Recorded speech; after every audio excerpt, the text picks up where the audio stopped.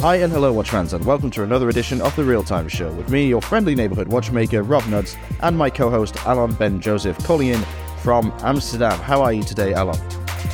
I'm doing very well, excited for another episode and some fun things. I actually just finished watching one of my favorite watch-related video series, Talking Watches. Oh, cool. On Hodinkee? Yes.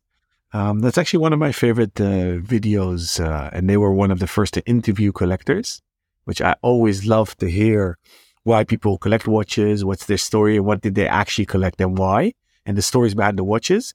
And this was the episode with Jean Arnault. He's one of the 5 children of the owner of LVMH, and he actually runs the watch division for the brand Louis Vuitton. And I knew he was very passionate, but I was actually positively surprised how much he knew, how deep his passion run, and he actually had a very cool collection. So I kind of highly recommend that episode. How are you, Rob?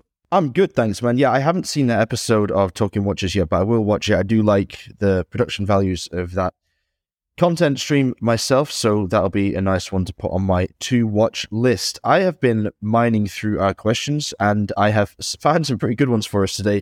The first one actually will go to you, and it is from one of our many Chris's. As we mentioned in a previous episode, we have so many Chris's. We have Chris's coming out of our ears, and it's a running joke now. I think I might start calling every guest Chris, even though that doesn't really do justice to the people that are writing us these questions. This is definitely from a Chris, and he says, Alon, as a retailer with watches, how many brands do you want in your store? Do the big groups force you to carry their smaller and less popular brands for you to have the big brands? Do they have rules like if you have other brands, you can't have this brand or that brand, for example? Is there some kind of clash between the big dogs like Richemont and LVMH? So an interesting multi-part question there, Alon, and something I think that our listeners would really like to get a better view of. So why don't you take it away? Okay, thank you, Chris. Awesome question. I think I can fill the whole episode just answering these multi-pronged questions that all relate to retail and being an authorized dealer.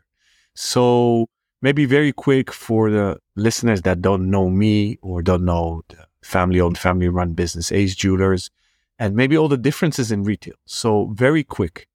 In the watch world, originally you had brands, wholesalers, retailers that sell to end consumers.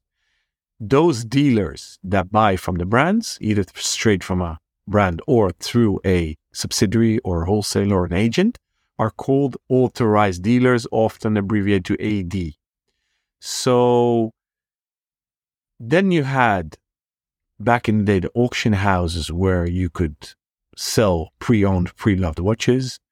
Obviously, you had vintage dealers, antique dealers, then pre-owned dealers.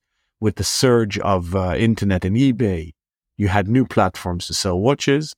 Usually, these are referred to as gray market dealers because gray is the color in between black and white. Black is either stolen, counterfeited, or fake.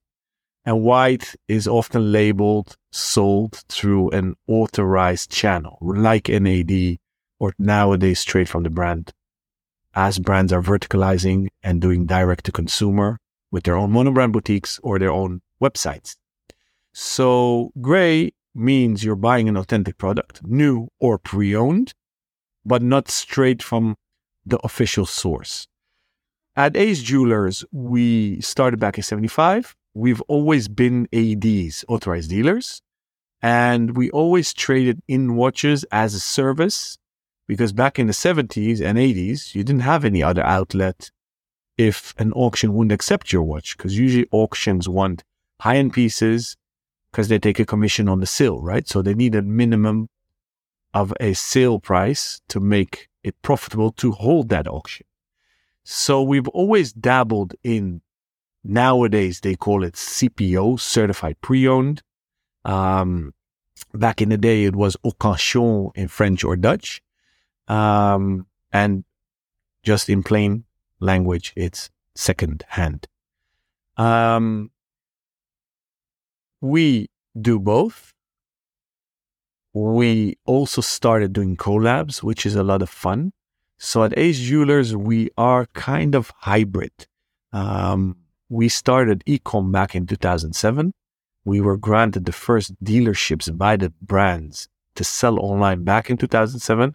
Sounds crazy today, right? Because e-com is very common and maybe a primary source channel to obtain your watches and definitely to get your information online or like this podcast. But back in the day, authorized dealers and jewelers fulfilled all these tasks that podcasts, blogs, magazines do today, right?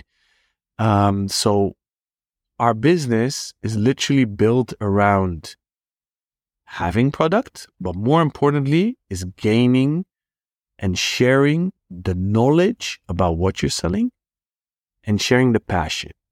And that's the DNA of what we do today.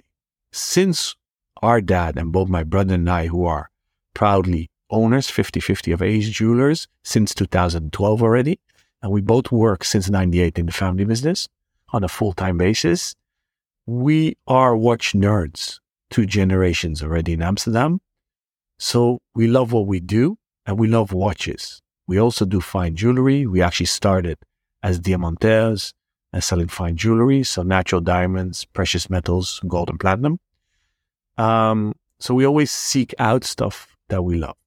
Now, we do sell watches that I personally wouldn't buy, but that doesn't mean I don't stand behind it when I sell.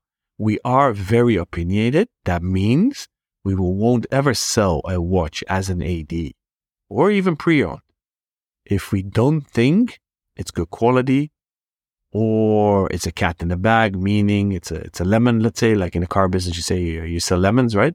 That it's just simply not good enough. So that's the minimum for us.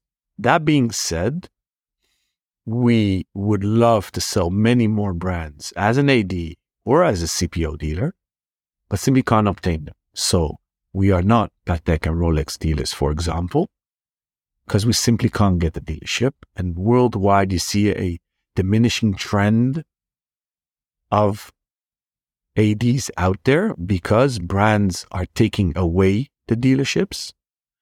So less and less dealers because they're fulfilling that themselves. They're selling more and more themselves. So there's a verticalization going on. So would I like more brands? Hell yes. And we do retail, for example, those brands that I just mentioned, Patek, Rolex, as a CPO dealer, but also there is a lack of supply, right? So I can't get everything that I would like to have. How big is your store? Today, we have 1 point of sale. We used to have 3. E-com, we started back in 2007. So more than 15 years, that grew tremendously. With that, plus the whole drama around COVID, we were able to downsize to just 1 point of sale, 1 boutique physical high street store with 100 square meters. Retail space and an additional 100 after sales area with back offices and an atelier. All right, so you have 100 square meters of retail space. How many brands do you have in there? Because you have your jewelry as well, of course, right? Yeah. So I never know the number by heart, but give and take very quickly, around 15 watch brands as an authorized dealer, which we are reducing, and we are losing brands, and jewelry around 10. And then pre-owned, I don't count in quantity of brands. It's usually how much SKUs do you have in stock. So on average, we always have around 1,500 watches in stock and jewelry even more, maybe. Okay. So of those roughly 15 brands, how many of them roughly, again, are part of big groups like Richemont or Swatch Group or LVMH? This question was never even up for discussion a decade ago, 15 years ago. But with the groups came politics and pressure. And Chris also refers to that because he already insinuates that brands forced to carry smaller or less popular brands. And I will prolong that question and taking it into them demanding you buying collections from a brand, right? So what you often see is with CPO dealers, they cherry pick. They just sell the wanted models. But we use the Pareto rule, the Pareto effect of 80-20 rule, that often only 20% of a collection really rotates and 80% is dead weight, let's say. So the disadvantage of being an AD is that they expect you to buy almost everything, or at least have a curated stock that touch upon all the collections they make. But as a retailer, you don't often want that. Some collections are not made for the European market where we're based, or simply we think they're fugly. Pardon my French. Can you give us an example of a collection, say, by a brand like Omega that you don't think is really focused on the European market and might actually just be kept around for the Asian market? On average, we could say case sizes below 29 millimeters are not really for the European or Western markets. They're targeted at the Far East, and because simply the physiques of those citizens are smaller, the lengths and wrist sizes are smaller, so these watches are made smaller. That's an example. And if you really want me to zoom in on Omega, so Omega, the constellations, which they make a ton of in small case sizes, are not for us. Or sometimes now green and burgundy or coral are in fashion. But a few years ago, nobody wanted these dials in Europe. So they were very much made for either, I call them Arabian markets, so Middle East markets, and for Asian markets, because that color there really resonates with them and has mythical powers, let's say. So that's an example of specifications or collections that are really made for particular markets. But we can also twist it around and say, hey, in Northwestern Europe, we're very much sports orientated. So sports watches really, really outperform. So to zoom in on Omega again, if you would like, the Seamaster and Speedmaster collections are number one in Northwestern Europe, whereas in Asia, for example, Constellation is number one. So it's very interesting to see. But as a brand, they obviously expect you to put a representative collection out. And now let's look just at sheer numbers. Omega is one of the most versatile luxury brands out there in the watch sector. They not only have, they have technically 4 collections, but there are many subsidiary collections, sub-collections, and they have so many iterations of every model. Their retailer catalog, so we have a handbook, let's say, and today on our website you can see everything. If you look at how many SKUs, so references, let's say, it's gigantic. It's impossible to have them on stock. Even the biggest Omega boutique in the world, the monobrand boutique, doesn't even have all of them. So that it's always a juggling act, let's say. What do you buy and what don't you buy? How do you appease and please a brand? And now to zoom in about brands within a group, do they demand? It used to be a little bit like that. Nowadays, they simply can't supply, right? And they want less dealers. So let's take Richemont, for example. There's only one brand there that nobody wants. And I'm saying this a bit in quote unquote, a bit sarcastically, which is Baume & Mercier. I love the brand. I really think that brand deserves more. And you and I discussed that on air. Do you really love the brand? Yes. I have a vintage piece. We sold it. Yeah. I'm dead serious. Okay. I have a vintage piece. I've owned many Baumes. We sold it as a retailer for over almost 2 decades. The designers that they had back in the day were exceptional. Amazing. And I think that's one of the downsides of being part of a big group is they're confined to their little golden cage, if I need to use a metaphor. So they're stuck in this golden cage. They can only move in the parameters that are set out for them. But that little bird can fly any direction. And there's a lot of creativity there. There's quality there. There's knowledge there. There's heritage there. But they're just cast to the side. So, but what they do is, let's hypothetically assume you come to Richemont and you say, hey, I want Cartier, je gère le culte in a Panerai dealer. It could be that, I don't know what market in the world there still have blind spots or white spots on their retail map, but let's say hypothetically in a land that doesn't exist, they're opening their market as fresh. They will tell you, yeah, you can get them, but we want you to take Beaumarchais. Those things used to happen. I don't know if they happen today because the luxury market is on fire in a positive sense that still demand is higher than supply. So not for Beaumarchais, but for the majority of Richemont brands, they are. So they don't need to enforce these. In Dutch, we say koppelverkoop, so linked sales, yeah, so package deals, let's say. To continue, I'm looking at Chris's question. So, do they have rules like brands you can't have, can have? Yeah. So, another example, which is interesting, maybe that might answer a question Chris has. So we had 3 points of sale. We had an e-com account. So we had 4 locations with Ace. Today, we still have the e-com location. If you open up in the same city or a different city or a different country, doesn't mean automatically that you get the brands in that new point of sale or location if you have them in your primary or your flagship location.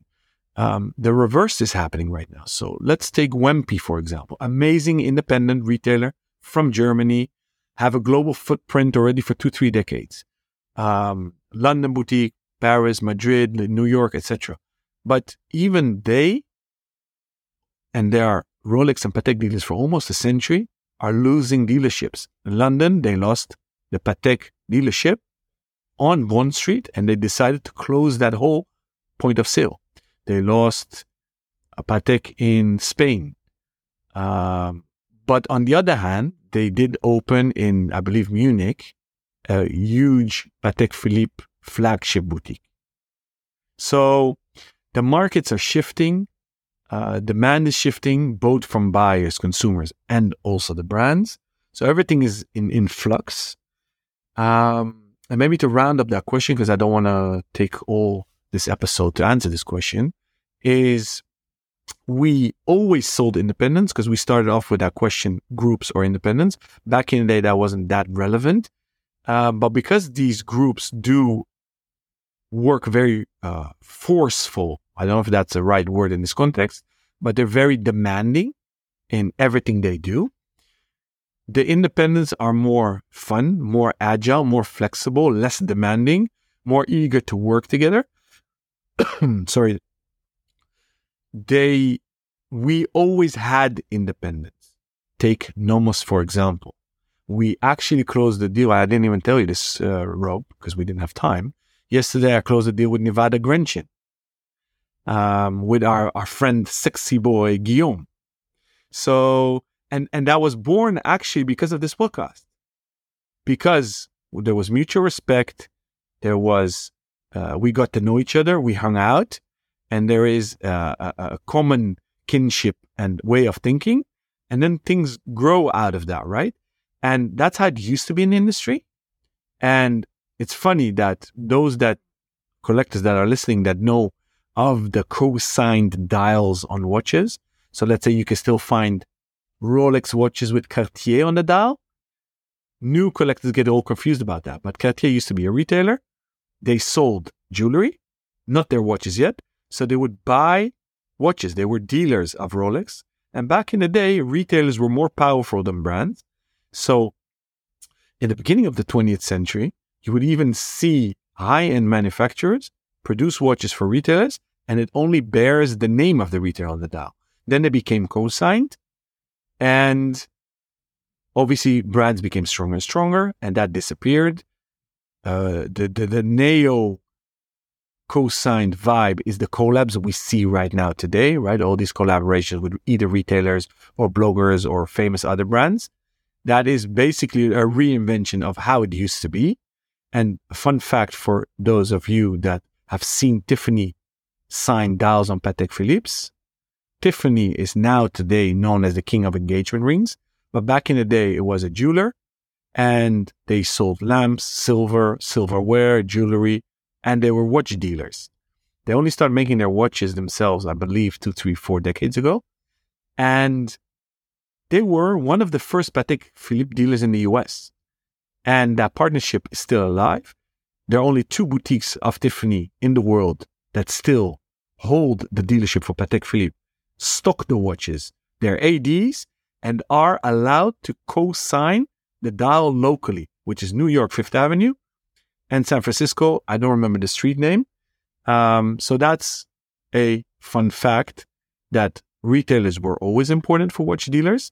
And I, obviously, I'm preaching to the choir, are still a firm believer that us independent multi-brand retailers have added value, not only because of after sales, service, watch straps, but also knowledge, passion, and simply just compare watches, have them in stock, come in, have a coffee, glass of beer, champagne, wine, whatever, hang out, have fun, do some retail therapy, and compare products. Because the downside of monobrands is you can only compare within a brand. You can't compare multiple brands. So I think that's a downside of monobrand boutiques. Did I speak too much, Rob? No, not at all. I thought it was fascinating, and I thought you put together a really nice world for us to step into. You know, you built up a good narrative there, and answered the question bit by bit. And I was very rapt listening to you. And in fact, I have a follow-up question, so we'll just leave the mailbag to one side at the moment. I'm curious because one of the things I really liked about your answer was how you reminded us all that before the days of watch media, which online began in, I guess, 2004 with Fratello's Foundation, and then followed up by a blog to read that became a blog to watch in, I think, 2007, and then Hodinkee in 2008, you guys were the biggest resource of current and possibly historical watch knowledge available to would-be buyers. So that was fascinating and something that people should maybe remember and also like value in your local AD. Now, it isn't necessarily the case that you will find the same level of knowledge that you'd find at Ace Jewelers on every high street store. That isn't true, because a lot of stores don't have the same level of professionalism up and down the staffing tree. But find a good one, stick by it, support them, because as you said right at the very end there, having the opportunity to compare brands to one another side by side is absolutely invaluable when it comes to making an informed decision. And on that topic, I'd like to know just some anecdotal cases, perhaps, when someone has come into your store looking for a particular model, and thanks to your expertise and the pieces that you have available for them to compare and contrast alongside the model they were searching, has gone away with a different piece. Could you tell us maybe what you've seen people move over from and what they moved over to? Sure thing. So I want to also make a little disclaimer. So I said we're very opinionated in what we stock, right? And we not per se buy and therefore only sell what my brother and I and our dad like.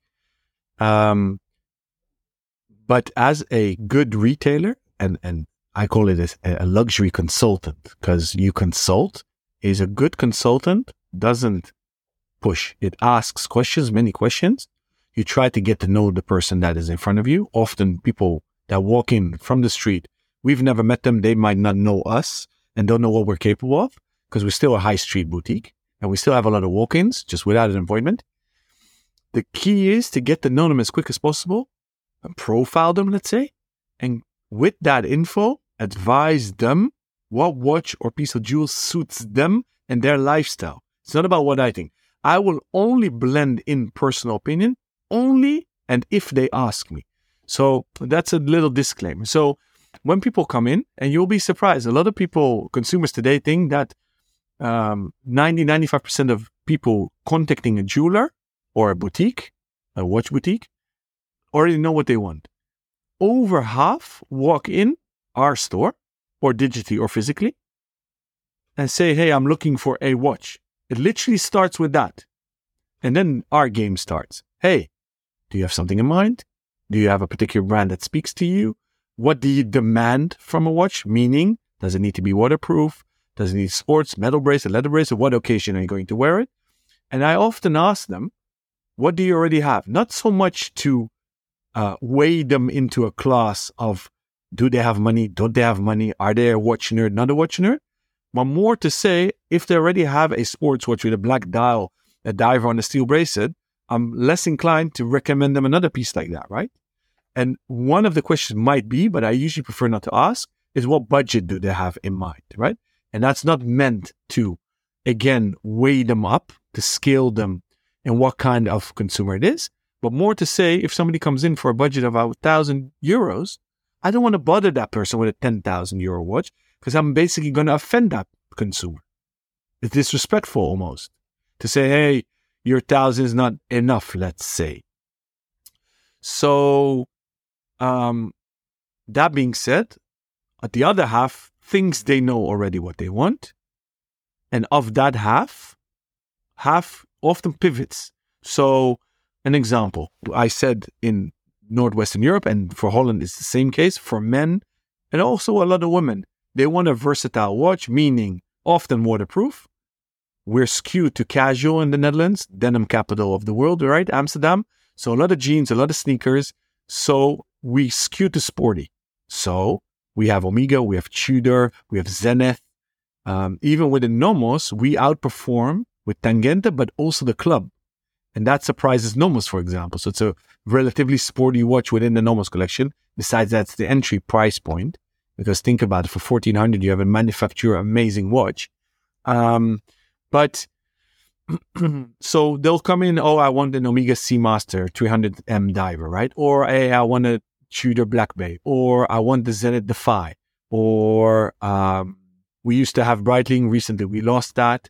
So a lot of sports brands, and they come in with maybe a preconceived notion. And today we have more and more certified pre-owned Rolexes in stock. So we literally can compare in a broader choice. And it's funny that when you ask them the question, what they actually expect from a watch, one of the questions is also, hey, do you want bragging rights or not? Because in Northwestern Europe, there are a lot of heists and thieves and theft, especially on Rolex and only Rolex, and a little bit Audemars Piguet, Royal Oaks.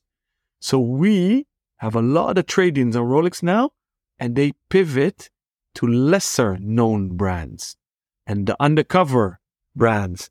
And so and you learn those things by asking questions. So one of the questions is, hey, do you want bragging rights when you're with your mates or in a pub or at work?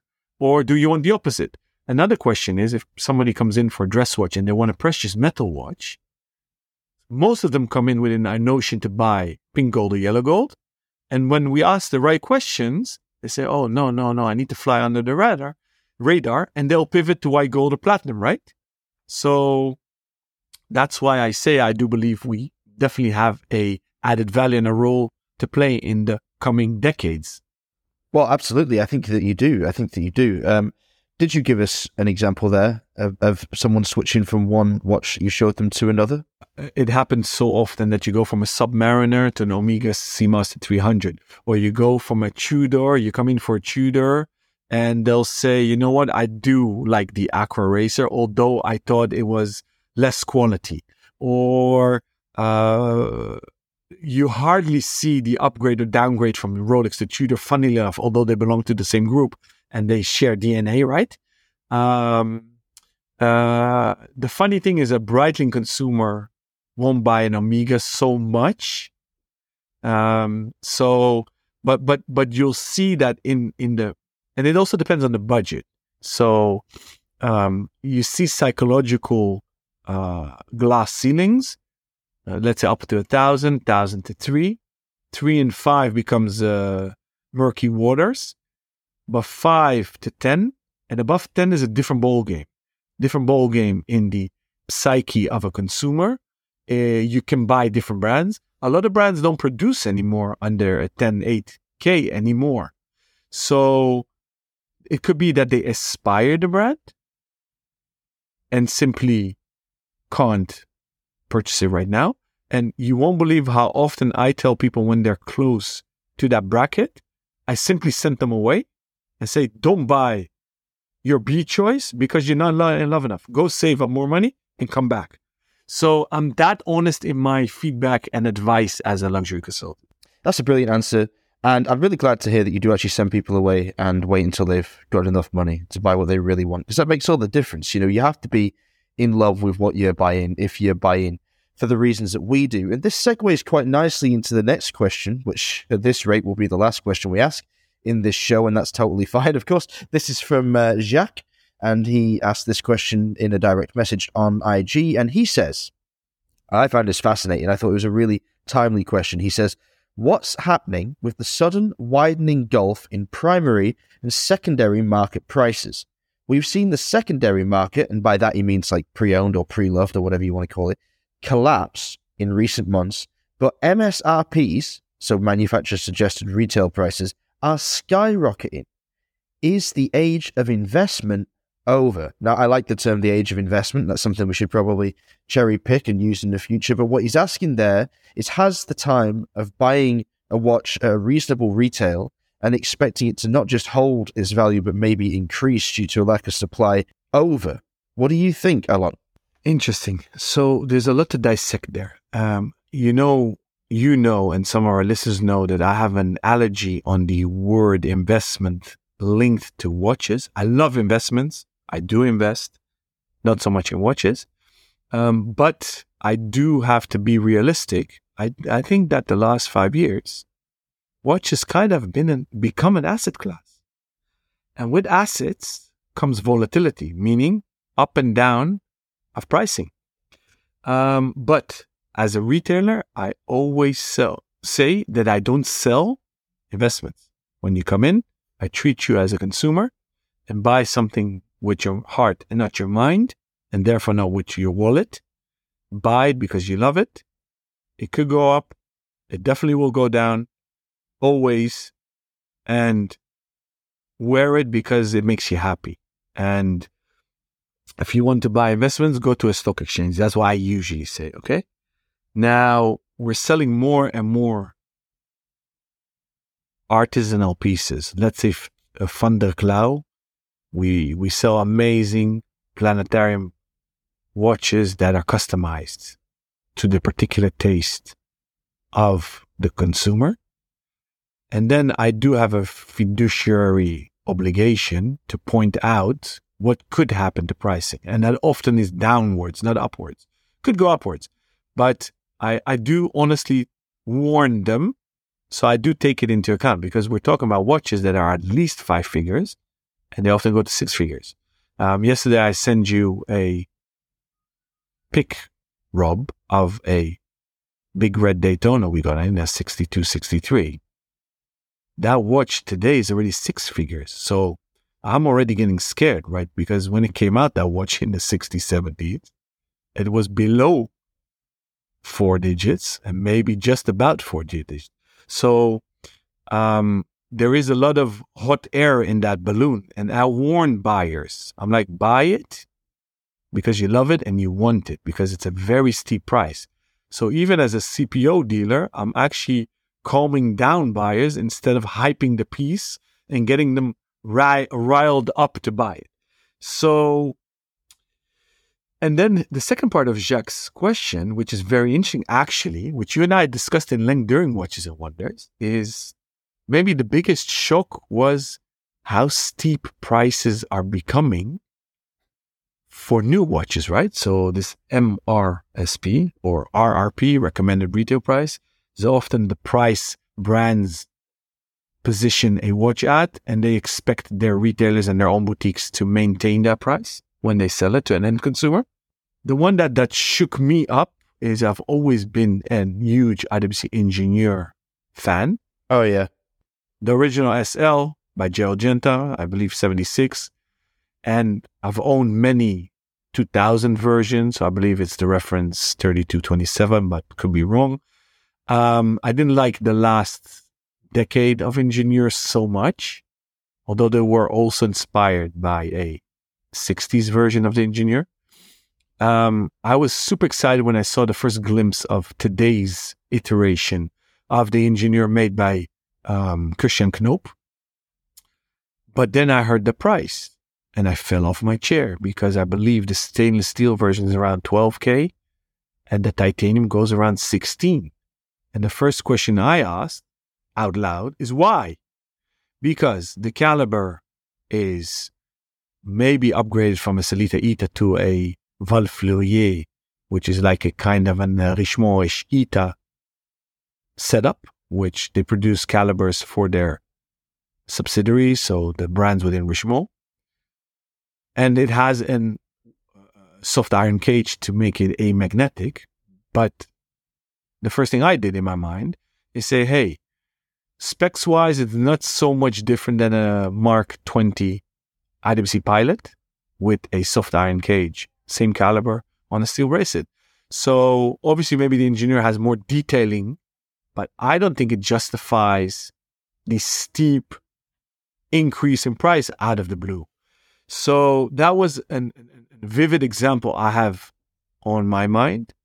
That causes also immediately to say, hey, look how reasonable Tudor is, for example. They technically could ask way more for their watches because let's be realistic. That price that IWC is asking has nothing to do with more quality. It's simply because they can or they think they can. And I think the reason is they see other integrated bracelet models with or without a Gerald Genta heritage simply fetching more, both at MSRP and also on the secondary markets. And I think they're just permitting themselves to do literally a tacky money grab. Sorry, I had to be said. So maybe you want to jump in here, Rob, and deal with both parts of the question? Fantastic answer, and thank you for shining such a bright light on IWC's, I would say, misbehavior with the engineer, because I've never been a huge IWC fan, as you know, and when I generally go to the brand, I go there for Pilot watches and nothing else. But the new engineer really caught my eye when we were at Watches of Wonders, and I loved the presentation. I thought the stand that they have, or the booth, or the walk-in display hall, whatever you want to call it, was really, really good, and the sort of teal green dial was an absolute diamond. But the price is just stupid. Like, it's just puts you off not just the watch, but the entire brand. You just sort of blow your cheeks out and think, oh, well, forget it. You know, this brand has like lost touch with what it takes to attract a new customer to it. Now, I think that existing IWC fanatics will still buy the piece, and I think it will probably do well. And if it's available, which I'm sure plenty of them will be at that price, a lot of people that can't get other integrated steel bracelet watches like a Streamliner or a Chapek Antarctique, for example, will flock to it just so they can spend their money that's burning a hole in their pocket. But Jacques' question is fascinating, and it is, like I said, very timely, because we did notice that some pieces are just getting crazily expensive to, entry-level pieces for a brand. They're no longer anything like what you would call an entry-level price. You have to suddenly shell out 2 or 3 times as much as you expect to just to get in the front door. And I think that's a real shame. We're also seeing it from like small independents, and we can't ignore like even brands that we adore, like Chapek. Since the Antarctique exploded in popularity, the price has gone up and up and up. I think when the Antarctique debuted in 2020, it was about 17,200 excluding taxes, and now I believe the standard one is around 22, which is, I think, okay, fair market value for what it is.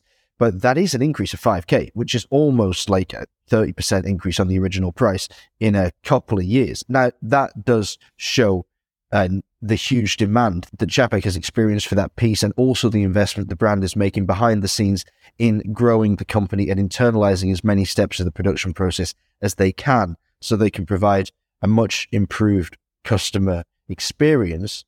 But it's a fact of life. The new skeletonized Antarctique that we blind revealed on the show with Ben Lee, otherwise known as Ink Dial. If you haven't listened to that episode, go back and check it out. And while you're at it, give us 5 stars and a nice review if you don't mind, on whatever platform you're listening.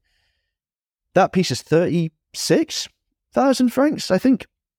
Or, well, mid-30s. And that's a lot of money. It's not, again, unreasonable for the work that they've done with it. But we're seeing that, like, even brands in that luxury segment are creeping up their prices. It isn't always to say, and I want to be clear about this, that the prices aren't reflected in the quality of the product or the progress of the brand. And it's not to say that the pieces aren't worth it. It's just worth noting that we're seeing retail prices go up in a time when secondary market prices have actually collapsed and seem to be going down even further. You know, when I bought my Snoopy 50th anniversary Speedmaster, it was €9,600.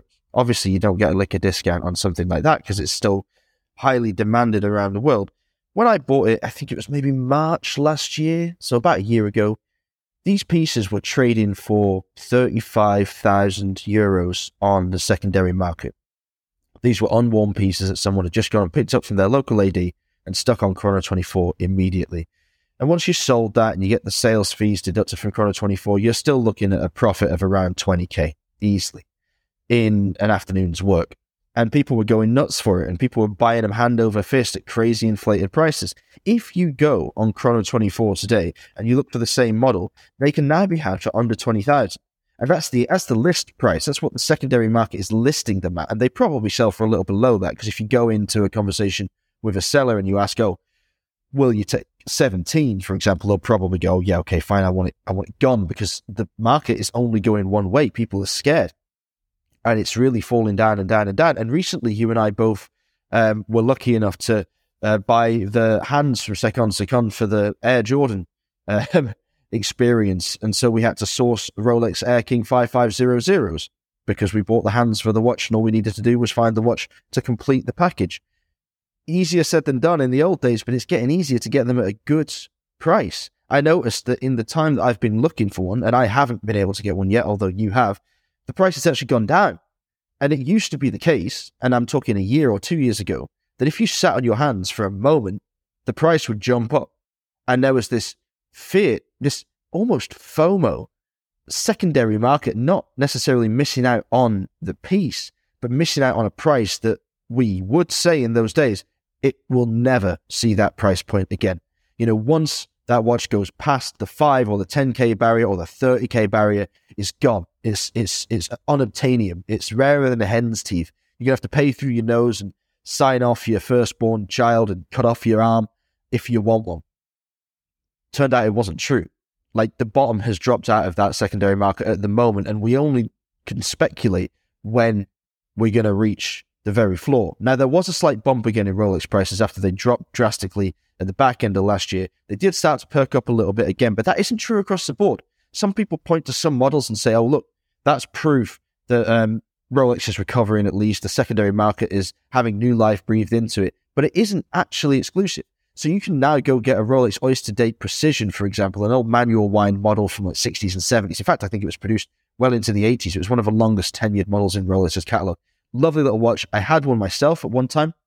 I sold mine for about $3,000 a year ago, just before the crash. And now, and I thought, geez, I'm never going to be able to buy that watch back for $3,000 when I've got some ready cash in my hand. And now you can get a bunch of them in box fresh condition almost for $2,500, $2,700 all over the world.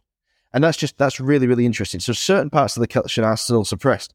But taking Rolex as an example to talk about Jack's question, the perfect example of like a price point gone crazy is the entry point for a Rolex Submariner. Now, an Oyster Perpetual is still around €5,000 or €6,000 to buy in, which, although it's a lot for a simple time-only watch, it is actually not that crazy. You know, in the grand scheme of things, for a watch that you can buy and wear for the rest of your life, it's not a bad price. But a sub, like, you're talking 10k for a sub now, and that's just preposterous. Like, 10 years ago, when I was training to be a watchmaker, subs were sitting in dealer windows at 3,000, and you could get them with discount if you walked in and asked nicely. You could walk in and buy a Hulk, probably get 10% off it without even having to ask. And now, the retail price on these things is just crazy. Now, I ask you this, Alan. You got a lot of experience in this. Do you think that brands are doing this to attack the secondary market deliberately? Do you think they're doing it to protect their initial product and ensuring that it will only be sold to somebody that will keep it? Because you obviously now, you don't want to buy, there aren't many watches you would buy at retail and then immediately flip. Of course, if you can get a Tiffany blue, and I say that in inverted commas and my tongue in cheek, Oyster Perpetual 36 for 5,950. You can sell it for 35,000 tomorrow, but good luck getting one. But what do you think about that? Is this a strategy on a brand's part, or is it something that's happening naturally? Let me respond to that OP36 Tiffany Blue. It's funny that you said that, but the 35 is long gone. We recently sold one for 15.5, but that's also idiotic if you think about it, because retail's what, 6, 7? I don't even know. Yeah, it's 6, under 6. Yeah, so even that's idiotic, but okay, let's keep that aside right now. So to answer your specific question, if they're doing it to protect the brand, no, they don't. So Rolex doesn't. I kind of dare. So let's take IWC again. And many like them. Yeah, it's not just IWC, but a lot of brands are doing it as a money grab. They just see a potential to amp up their margins. And I think it's a short-term strategy. And the funny thing is, it's not strange as the big groups, because I always jokingly say, and kind of mean it, that it's run by Excel managers in a denigrating way, and not passionate people that have a long-term vision to protect the brand. So I don't think they do it out of a long-term strategy and a vision to protect the brand. If you really think about who does, it's Philip Stern. We discussed this, I think, many times on air on this show.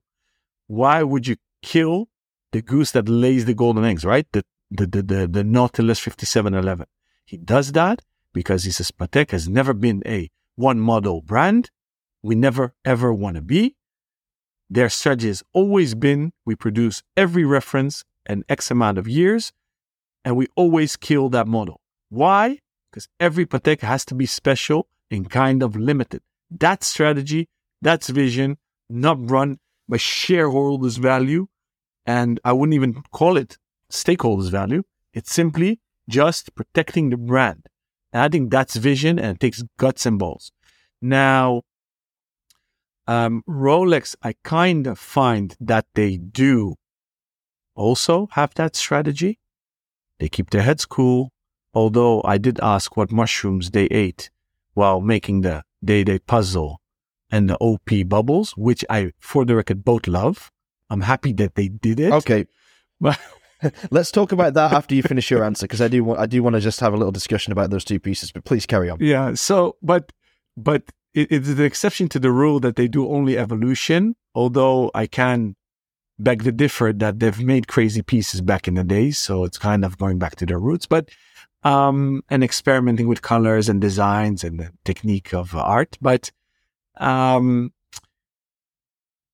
what we can argue, and we also discussed this on air, their CPO program, Rolex, is an answer to what's happening in the secondary market. That is an answer. Talking about answers and long-term vision, let's talk about Audemars Piguet for a second. We didn't discuss this on air yet. News from that brand 2-3 weeks ago, just before Watches Wonder, just after, they announced that they are now offering an additional service with every new sold Audemars Piguet watch, which is a insurance policy gifted to the owner. I believe up to 50K, but I saw somewhere something written about 50K.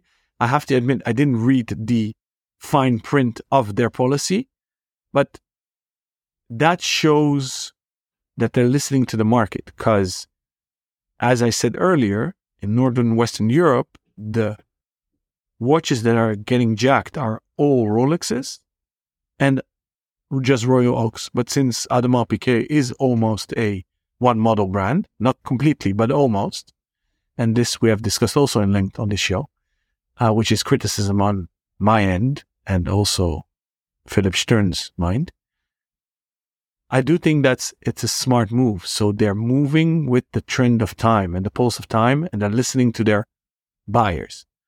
Does Audemars Piguet raise their prices drastically because they can? Hell yes. They're also doing it for shareholders' value, although it's an independent company and family-owned still. But I think they do it because they can. Do they do it to protect the secondary market? I think it's the opposite, Rob. I think it's inflationary. It even gives buyers of secondhand pieces the fuel to light their fire to say, hey, you see, if I buy this, it's going to go up. So it's a self-fulfilling prophecy. Many buyers that buy up to double retail, you know what their analogy is when they buy from me? I ask them, why are you willing to pay more than double? So the answer, those that are smart with money, which is for me a legitimate reason, the only reason why I would ever pay above list, retail price, RRP, is they say, hey, if the RRP goes up at the hands of the brands by average 5 to 10% every year, I don't want to wait 10 years for Daytona. I'll pay double. But the problem with Daytonas is they go 4 times the price, right? But to pay, let's say that OP36 Tiffany that you love so much, we know it's going to be discontinued, or it's already discontinued. I actually don't know, but I think it's discontinued, right, Rob? No, it's still around actually, which is all the more stupid. I know that the 35k days seem to be passed in terms of actual sale value, but they're still listed at that on Chrono24 right now. Madness. And It's available in the catalog, supposedly. Okay. All right, fair point. So, but you know they're not going to be there 10 years from now. So if the waiting list is 10 years and you utterly love that watch, I would also pay double because I love that watch. I'm not buying it as an investment. I know I'm actually going to get burnt on that watch, right? But that's okay. I'm not scared or sad to lose money on a watch. And that's the idiocy, in my humble opinion, that on cars, whatever price point, 10K, 50K, 100K, 1 million, every car owner knows and is willing to lose money on its car. Or at least the cost of use, right? The write-off and the wear and tear on a car. But why aren't we willing to accept that on watches anymore? And that's something that bothers me and worries me.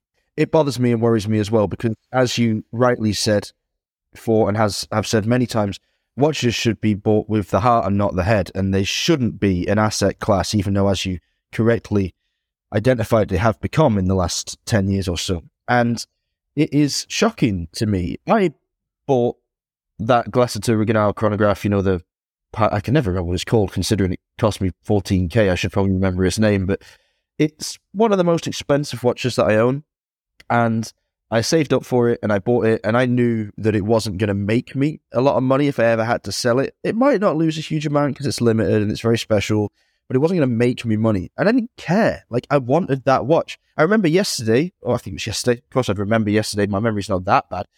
So I remember a long time ago, yesterday, when I was searching on Chrono24 for that exact watch to see what it was trending at. Because when I bought it, I think in October or something like that, you could not get one of these on Chrono for less than 30k.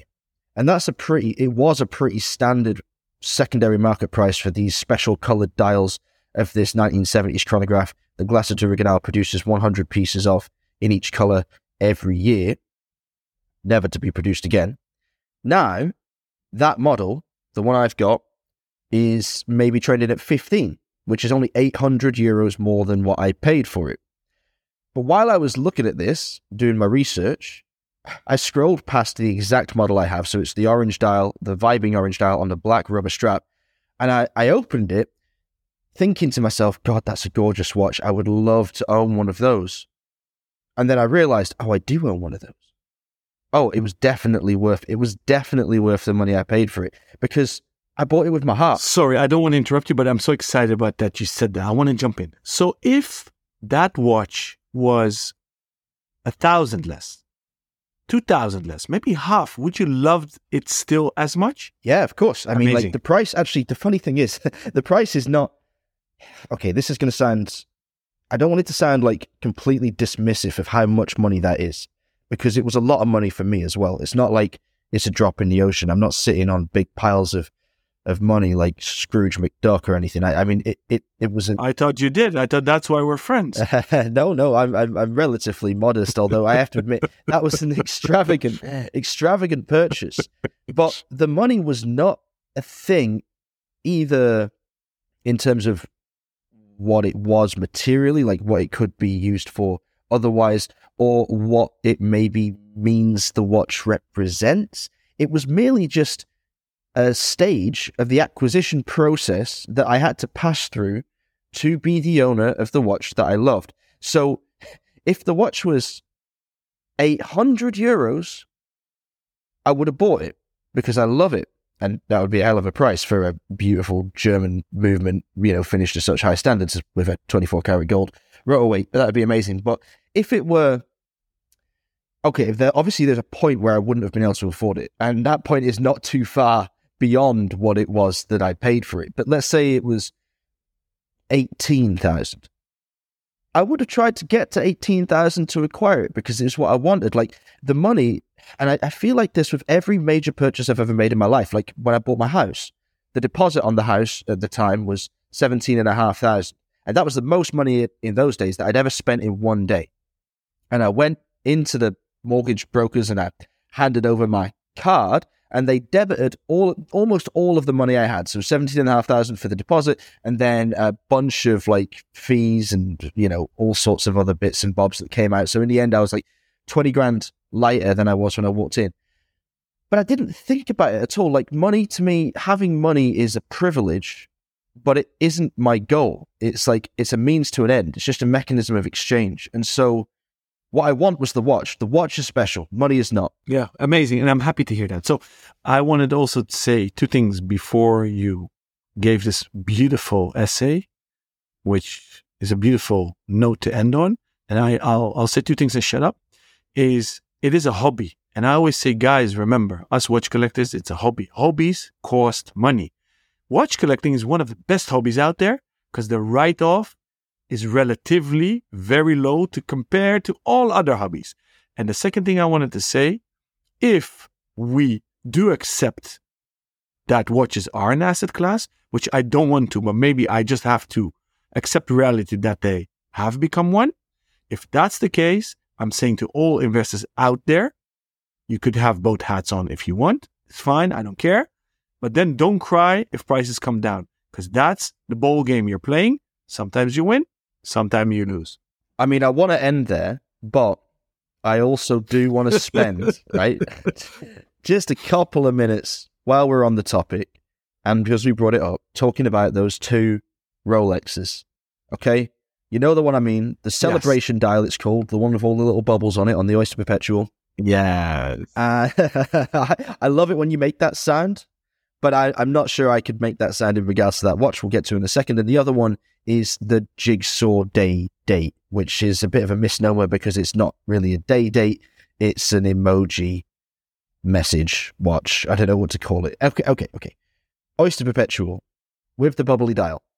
Is it a yay or a nay for you? For me, immediate yay. I was actually flying to Geneva when they uploaded it early in the morning, Rolex on their website. I got literally bubbly and I didn't drink champagne that morning. And I got excited. It was a yes for me. Why? I love colors. I'm like, hey, it's out of the box. It's not so much in Rolex's DNA, although they've done colors and crazy stuff. But I liked it. And I was, by coincidence, sitting next to a buddy of mine who is a Rolex AD. So I said, if you can, get me please a 31 and a 36 for my son and daughter. I want to buy this. So my initial reaction, I didn't ask how much does it cost. I don't know how much it cost. We didn't talk about discount, list price, above list price. You know, nowadays all the Rolex dealers, they do these package deals. So you need to buy jewelry to get a Rolex, or you need to buy another brand that doesn't sell to be eligible to buy a Rolex and all this rubbish. I didn't even go into these details. I said, hey, if you can, is this a limited? Is it a one-off? Nobody knows. Rolex doesn't say how long they'll produce it. They technically don't make limited editions, right? So they sometimes do anniversary models, but you don't know how long they'll stay in the collection. They never announce that. So for me, it was a yay. I liked also the philosophy behind it because they took all the other, in brackets, Stella-ish colored dials, and all the bubbles represent the other dial colors on top of the Tiffany bluish one. I didn't order them because I think it's going to be a hype piece and hype beast watch, which I hate. It's not because of that. And I didn't order one for me, right? At 41. It's not for me. It's for my kids. I think it's fun.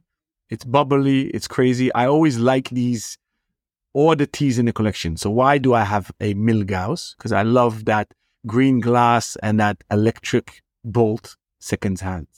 Air King, the modern one, is crazy. I have the current one with the crown guards and the one before that. And obviously, you just said you and I bought a vintage 5500. Always loved Air Kings. I like the quirky minute tracks on the dial. Always attracted me. Hence, and this is a little shout out, make sure to keep an eye on Elka Watch Company because they do something cool with minute tracks and have the honor to work with him. But to be continued. And that's why that watch falls into my category. I still have a dated on my wish list. And the jigsaw puzzle piece, which is done by hand, and the emojis is fun. That's a bridge too far for my personal taste. Am I happy that Rolex did it? Yes. Bit of fun, bit of craziness. Why not? So what do you think, Rob? Well, I'm glad that you sort of saved yourself and my respect for you with the second opinion of the jigsaw. The bubbly dial, yeah, okay, fine. I think it's a bit stupid. I think it's really like, it's the kind of idea that I think whoever came up with it thinks is a lot better than it actually is. And if they'd been in a design brief with me, I probably would have said something against it, but I do concede I would have been probably a little too conservative, and it's okay, it's fun, it's a nod to the other colours, I get it. I think it looks like a mess. I think it's a good watch for kids, if the kids are completely loaded, like, you know, I don't know, like, when you expect your children to wear that, but that's pretty baller, I would say, for children.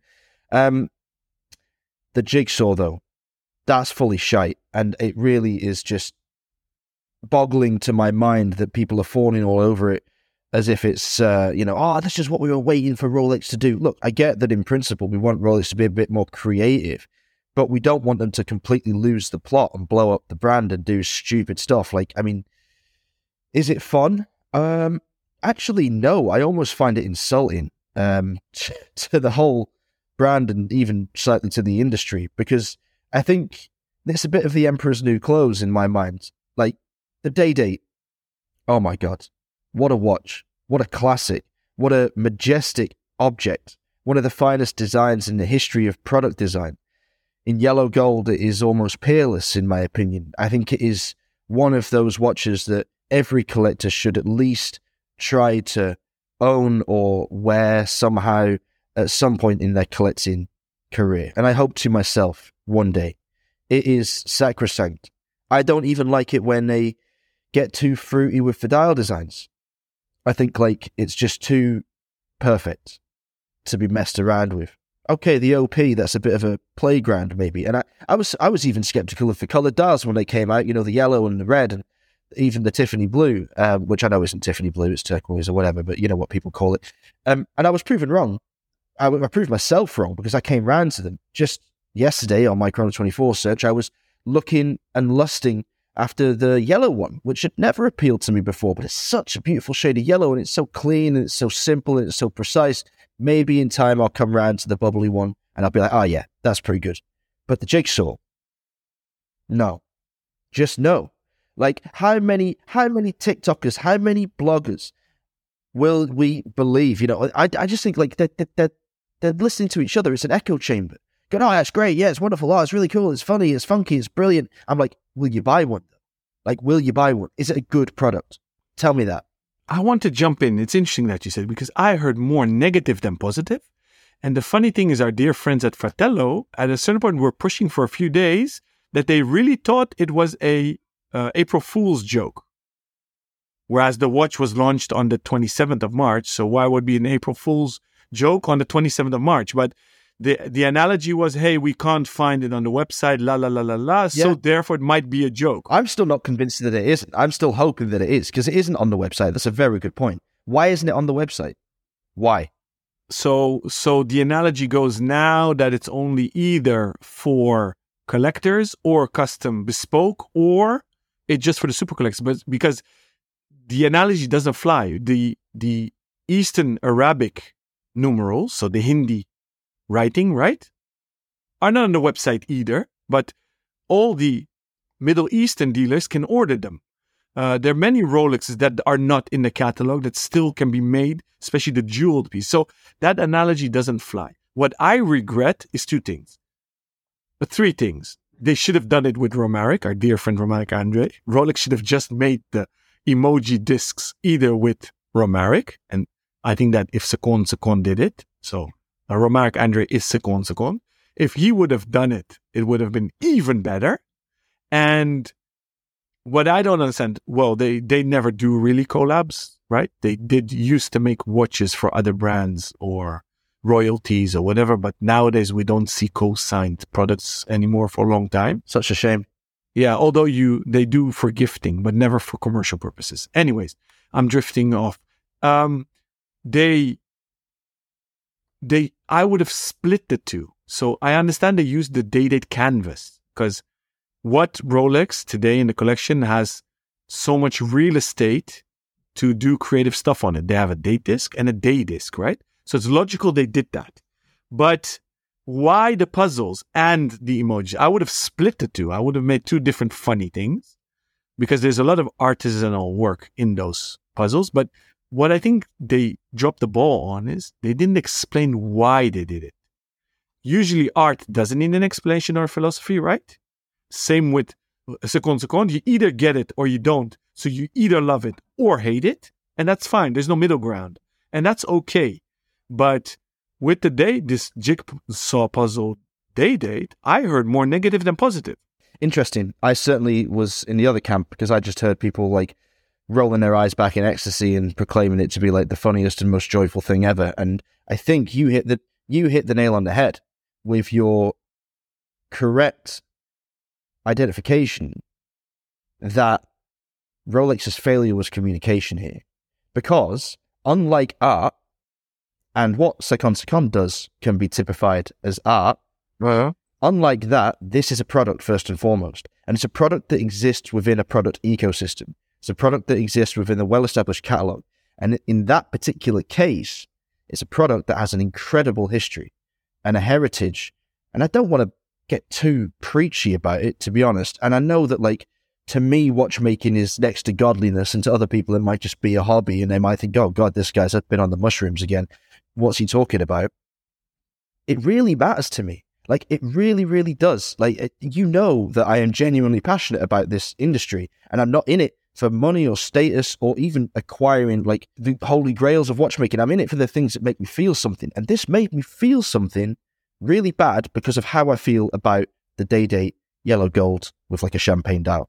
How funny is that, right? So this is lovely how you and I have a lot of similarities, same passions, and here we're literally at the opposite ends of the spectrum.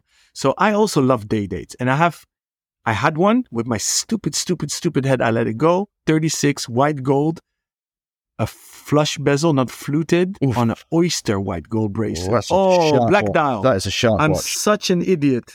I let that go. I always wanted the Hebrew version, obviously. Very difficult to find, but I know you can customize them. And what you said, a yellow gold, just the presidential fluted bezel, yellow gold 36, even on a champagne dial. Let's go crazy. Like the gold dial. That's the way to go. I agree with you.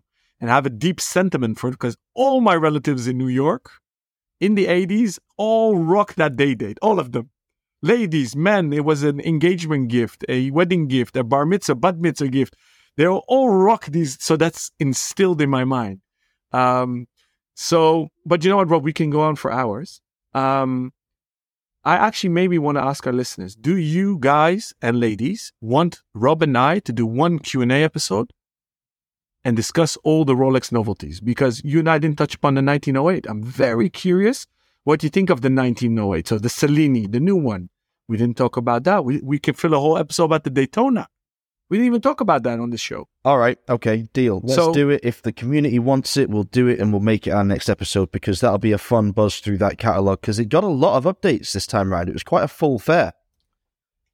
And then we didn't talk about the Titanium Yachtmaster. Okay. Keep a lid on it. All right. That's it for today. Thank you for listening. Thank you for sticking with us. We said we were going to do a short show. We ended up spending well over an hour going crazy on a couple of questions. Thank you for sending them in. If you'd like to send some more questions our way, you can do so either via direct messages or comments on Instagram. You can find me there at RobNuds. That's ROBNUDDS. Alon is there at ALONBENJOSEPH. Or you can contact us via email. That's rob@therealtime.show or alon@therealtime.show.